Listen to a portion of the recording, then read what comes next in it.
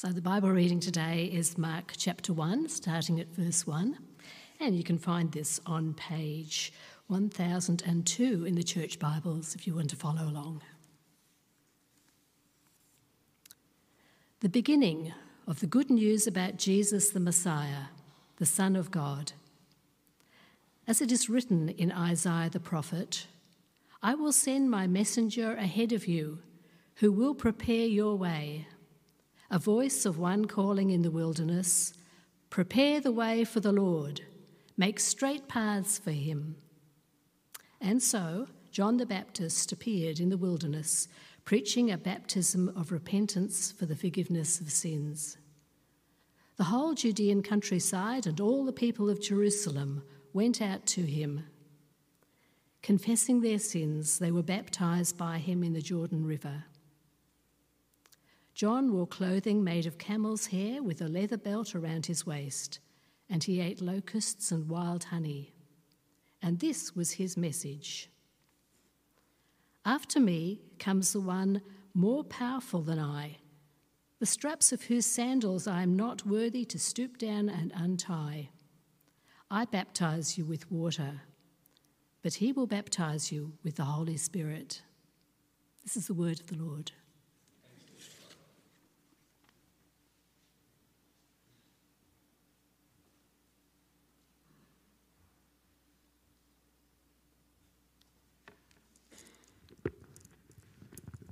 There we go. Can you see my face? I don't know if that's a good thing or not. I'm sure it is a good thing. Well, lovely to be with you. I'm very pleased to be giving a sermon during the second week of Advent. There is a rumour going around that I love this season so much that I've had a scene of it tattooed on my arm. Now, that couldn't possibly be true, but if it were, at least that's proof that I believe what I'm about to preach. The whole of the first chapter of Mark is truly good gospel writing. We're not starved of action or significance in hearing it. In a nutshell, Mark chapter 1 begins with the proclamation of John the Baptist, and that's the window with which we'll primarily be peering through today. Then comes the baptism of Jesus. This is immediately followed by Satan's temptation of Jesus in the desert for 40 days, where Jesus is ministered to by angels. John is arrested and Jesus begins his ministry in Galilee, calling the first disciples, removing unclean spirits and healing people. Friends, we're off and running. At the outset of the verses proclaimed to us by Carol today, the author Mark declares his primary intention to tell the world about Jesus, whose identity is revealed as the Messiah. This, he says, is the beginning of the good news about Jesus the Messiah, the Son of God. Whenever you read the Gospel of Mark or hear it read today, think of it as setting the scene. His was the earliest Gospel, and the others, at least Matthew and Luke, elaborate a little more. The big picture here is that he wants to tell us about the beginning of a new era, a time and a place in which God has entered human history in an unprecedented way. It's the gospel era. The kingdom of God has dawned. There's prophecy within the words which we've heard read today, and the beauty of prophetic scripture is that we don't just get given the scene in front of us. We're reminded that these events have been foretold. So in seeing them be accomplished in these words, we're given an insight into the divine plan, which gives great comfort to humans like ourselves that God has a plan. God has always got this. God always knew this. God is doing this, and God is fulfilling God's word. I find that Advent readings have a luminous quality about them, where it's likely that your ears are pricked, your heart is ready, and your soul is stirring with recognition of the truth and grace of what you will hear in them. From Isaiah 40, God says, I will send my messenger ahead of you who will prepare your way. A voice of one calling in the wilderness, prepare the way for the Lord, make straight paths for him. This is God 700 to 800 years prior to the current wilderness scene that we're exploring, announcing his intention to visit his people. God gives directions for the way to be prepared. By who? By the people God wants to visit? No, by God's own servants. Throughout history, God sends prophets. In this case, a messenger, he says, I will send ahead of you.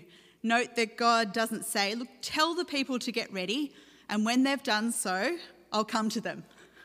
God says, prepare the way. I'm coming to my people, really, whether they're ready or not. In Old Testament accounts, God is usually talking to a people. But for a moment, I just invite you to play with the idea that God is addressing it to you. Megan, Elaine, David, prepare the way. Thanks for the next slide, Vicky. Enter stage left, the appearance in the Judean wilderness of John, baptizer, preacher of repentance, and the very precursor of Jesus prophesied in Isaiah, unkindly labelled the crazy uncle of the Bible by some. Perhaps that's you in your family. God's messenger is here. Wearing clothing made of camel's hair with a leather belt around his waist and eating locusts and wild honey, John the Baptist is basically an Old Testament figure. He matches descriptions of Elijah in Kings or in Malachi. In truth, I think the descriptor of what John looks like indicates someone who doesn't care about his appearance or even his own comfort or survival. So sold out is he to the significance and the imminence of what he's preaching. Asceticism of this kind also wasn't unheard of as a spiritual discipline in those days. Chronologically, this isn't the first appearance in the Bible of John the Baptist. Not only had his life been foretold, but his birth had long been hoped and prayed for by his parents, Zechariah, a priest from the tribe of Levi, and Elizabeth, a relative of Mary, who were godly, devout people, but who were also old and childless. You know the story. While Zechariah was burning incense in the holy place of the temple, the angel Gabriel appears to him, announcing that God had chosen he and Elizabeth to bear a son who would be the forerunner of the promised Messiah. They were to name him John, and he would be filled with the Holy Spirit and dedicated to the Lord's service even before birth. This was a busy time for the angel Gabriel, who a few months later appears to Joseph and Mary individually to share the news of her pregnancy, also conceived by the Holy Spirit. Then when Mary and Elizabeth meet with each other and the sound of Mary's voice, the baby John leaps in Elizabeth's womb. Zechariah, who'd been struck mute until after his son's birth, is now able to speak again, and at the baby's birth declares, "You, my child, will be called a prophet of the Most High, for you will go on before the Lord to prepare a way for him." I don't know about you, but I'm sure we've all felt similarly at the birth of our own children, right? But he goes on, "The rising sun will come to us from heaven to shine on those living in darkness and in the shadow of death, to guide our feet into the path of peace." Zechariah and Elizabeth's baby grew up to be the man we know as John the Baptist, and the repentance that John preached prepared people's hearts for faith in Jesus Christ. What God had announced centuries earlier, and what Elizabeth and Zechariah had long prayed for and knew, was that John's life had a purpose which would change everything. Little wonder then that he was able to draw a crowd. The whole Judean countryside and all the people of Jerusalem went out to him. Thanks for the next slide, Vicky. Things must have been either desperate, insufficient, or soulless in the temples of Jerusalem, with sacrifices and rituals of purity offered in the place of real experience of God. It's not surprising then that it is said that all the people of Jerusalem went out. Where were they going to encounter him? Well, the wilderness, that good old wilderness motif. long recognised as a place of encounter with God, a place where faithful people experience challenge and where their hearts are revealed. Think of the Israelites in the wilderness for 40 years, Jesus' own temptations out there. Or perhaps you've said it in a contemporary use of the phrase in your own life. Gosh, it feels like I've been in the wilderness with this for years.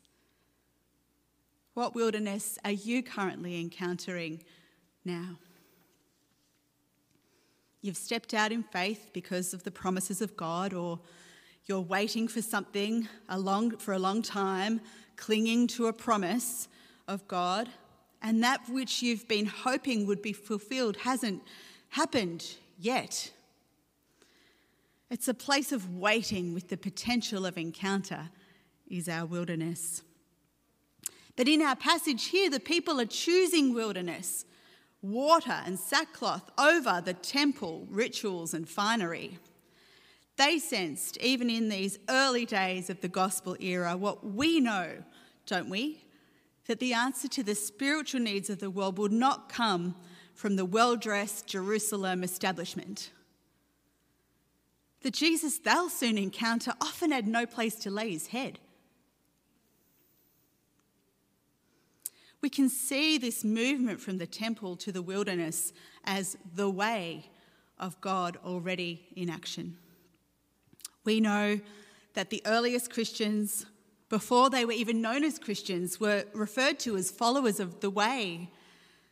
Whenever I've considered it before, I've imagined it's a clearing of the path for the Lord to come through. But maybe it's something more. Prepare ye the way is a call, an invitation to live differently. Some scholars believe that it's from our very passage today, prepare ye the way of the Lord, that this reference of the way comes. So prepare to live differently. When I was in Year 8 at my secular Northwestern Sydney Public High School, I was in the chorus for a production of Godspell. I had to audition for it, of course, but lucky for me, the number of spots available exceeded the number of hopefuls wishing for a spot. My only memory of my exciting theatrical debut was some finger clicking, some hip swaying, and the tigerless, sweet voices of 12, 14-year-old teens singing, "Prepare ye the way of the Lord." And I won't go on, I promise. But I know you're singing it now, aren't you? You can imagine it was a beautiful chorus. We were swinging and we were so sweet. And you know what? If Jesus was coming, it was probably because of how lovely we sounded. But John would have been bolder than that. His voice would have had to reach the crowds and stir them. The way he was preaching was something that they'd not ever heard before. And there's an immediacy in his preaching. His was the urgency of a tsunami warning system. The tide is coming. Prepare is not a gentle option for you to think about if you'd like to get ready, rather a wholehearted aching. The time is now. After me comes the one more powerful than I, the straps of whose sandals I'm not worthy to stoop down and untie. The little boy Jesus that John would have known and played with during childhood was walking around somewhere nearby to this crowd. He was in the area. He would soon come to them and be baptised himself among them, and his full identity as the Lamb of God was about to become known. It was working. John was preaching repentance from sin and baptism, and people were coming forward, opening their hearts, and were blessed and changed irrevocably by the waters of baptism. Their hearts were being prepared to encounter the Lord whose presence among them was so close. John's approach to baptism turned a corner. Ritual purity was no longer required. Rather, this was about contrition and honesty in the context of divine encounter. The forgiveness was even available as an option was a revolution. And that in this new way, God would even care to know the darkest parts of our heart, bathe us in the waters of forgiveness, and welcome us into the kingdom it's almost too exquisite to bear, especially for a people under Roman oppression and hierarchical, often corrupt, or at the very least, unimaginative religious leadership. We don't often lead with sin in our church preaching, at least not in the Australian churches that I've experienced. And let me be honest with you about what I think. Sometimes when preachers do, it's a bit slimy, guilt-ridden, politically or tribally motivated, or at least ineffectual. But an example of it at its best is on Ash Wednesday, when with a simple gesture of ashes on our forehead, we are implored to turn away from sin and be faithful to the gospel. John led the preaching of repentance from sin the right way. He sought their conversion of heart. Confessing their sins, they were baptised by him in the Jordan River. Confession of those things which afflict our soul is deep, honest, reflective work. I imagine in the waters of the Jordan, people weren't simply coming with a list of their crimes, perhaps they were to start with. I punched my brother, I lied to my wife, I stole a horse. Because this wasn't merely about behaviour modification, rather, I'm filled with rage that I cannot contain. I'm deceitful. I'm so ashamed of who I am. I suffer from greed of wanting what other people have. And they were met with a message of mercy that returning to God from the depths of darkness is something we can do. Previously, people wouldn't have expected to have been forgiven. Now the whole of humanity had a second chance. This is the God of infinite chances. This is what the way looks like. Thanks for the next slide, Vicky. Some of you, a couple of you I know, have heard this story, but in which case I tell it again in this context.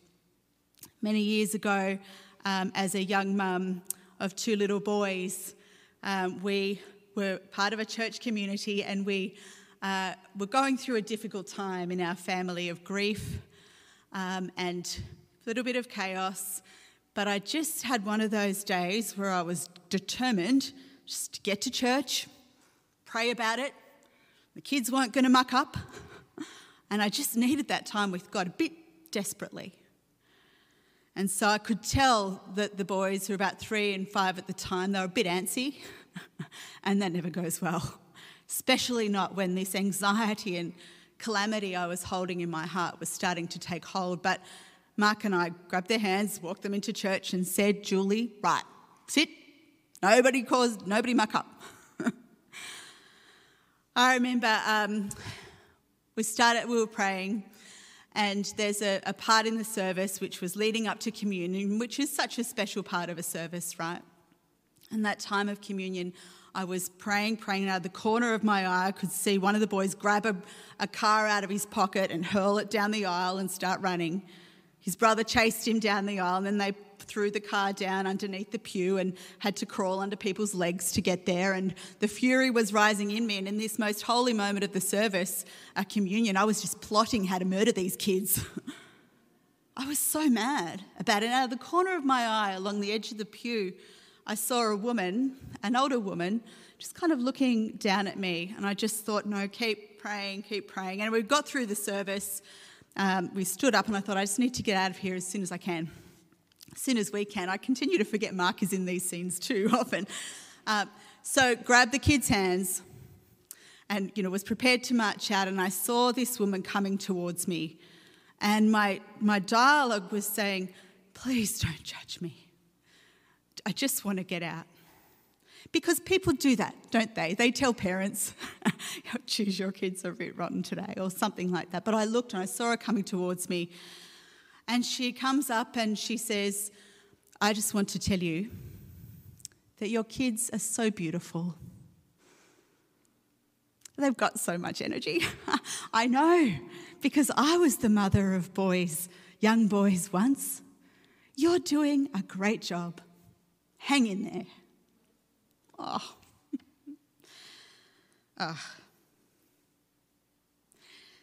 The negativity, sure, it wasn't crash hot parenting, and I could confess that. But the negativity, the self-loathing and shame, the darkest part of my heart at that time was met with tenderness. I was expecting judgment and received love. In this encounter with God, I was seen, there was clarity, and I was forgiven.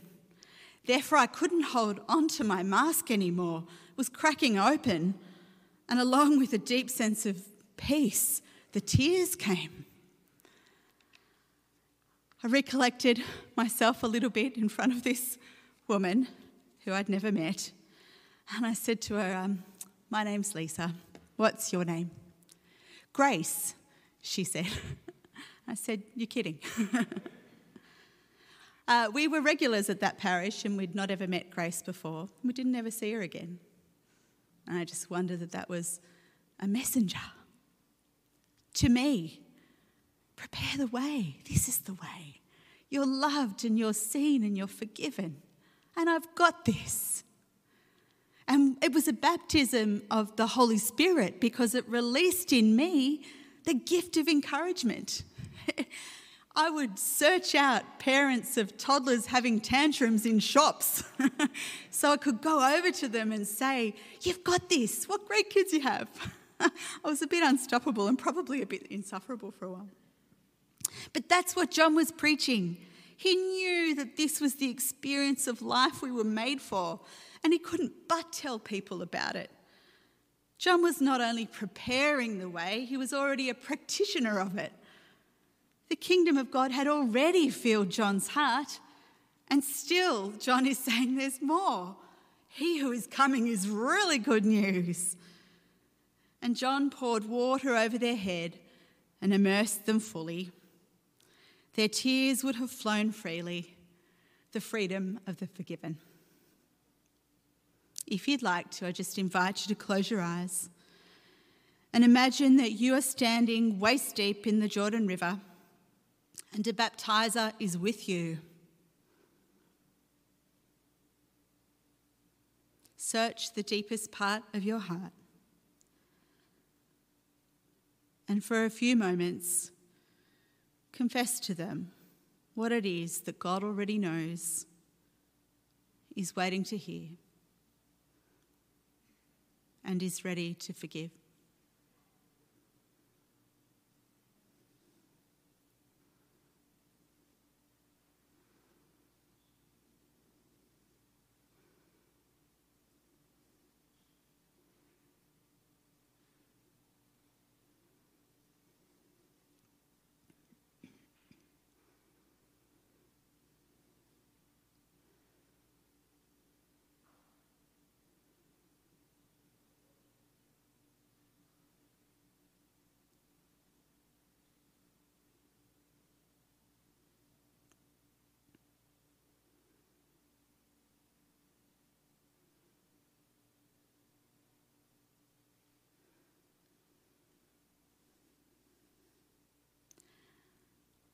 Beautiful words of confession and assurance are a part of our practice as a community of believers. And I'll read this, and then the next slide we'd read together. Knowing the goodness of God and our failure to respond with love and obedience, let us confess our sins, saying together, Heavenly Father, you have loved us with an everlasting love, but we have broken your holy laws and have left undone what we ought to have done. We are sorry for our sins and turn away from them. For your sake of your Son who died for us, forgive us, cleanse us and change us. By your Holy Spirit, enable us to live for you through Jesus Christ our Lord. Amen. God is slow to anger and full of compassion, forgiving all who humbly repent and trust in his Son as Saviour and Lord. God therefore forgives us in Christ Jesus, in whom there is no condemnation. Amen. Thanks for the next slide, Vicky. John the Baptist, perhaps like many megachurch pastors of today, could have been forgiven for looking over the crowds and being pleased with the number of followers he was personally amassing, but it was never about him.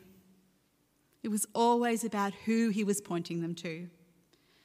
In the Gospel of John, we hear it said of John the Baptist so poignantly, "There was a man sent from God whose name was John. He came as a witness to testify to the light, so that all might believe through him. He himself was not the light, but he came to testify to the light. The true light, which enlightens everyone, was coming into the world." John's life's work and the purpose set out for him from the beginning of time is embodied in the scene where he's baptizing with one hand and pointing with the other. "I'll baptize you with water, but he will baptize you with the Holy Spirit." John was right on the precipice of history and salvation, wasn't he? John himself will probably be alarmed at the amount of time I've spent on him and not on Jesus during this sermon.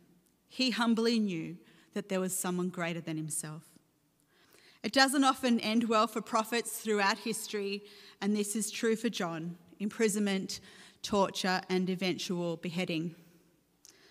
But not before he had what must truly be considered one of the greatest honours of all time. Thanks for the next slide, Vicky. Baptising Jesus himself, seeing the heavens torn apart, a dove descending on Jesus, then hearing with John's own ears the voice of the Father coming from the clouds, "This is my beloved in whom I'm well pleased."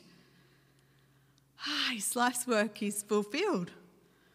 I'm taken with the idea that the peace and the commissioning of baptism were needed by Jesus too, because he was soon about to be battling a demon in the desert, a not unfamiliar precursor to the beginning of extraordinary ministry, even in our own times. John, in his imprisonment, was consoled in the knowledge that Jesus' public ministry had begun, and like ourselves, is encouraged by testimonies of healings, miracles, and lives restored. In our own day, every effort we make seeking justice, building peace, loving unconditionally, praying, we are causing the will of God to be realised here, today, perhaps in your next conversation. We say, "Come, Lord Jesus," and just like John, we have a significant role in preparing and living the way. As Zechariah prophesied over his newborn son, may the words also be said of our own lives, that because of us, heaven shines on those living in darkness, and even in the shadow of death, we might guide others onto the path of peace. Bless all those and all of you who are brokenhearted. Jesus came for you. Bless the messengers with special thanks to John the Baptist, the best of them. There is profound beauty in a life lived so that Jesus may be known. Bless you and me and all of us as we wait in hope of the coming of the Lord Jesus Christ, Saviour of the world, this Advent. Amen.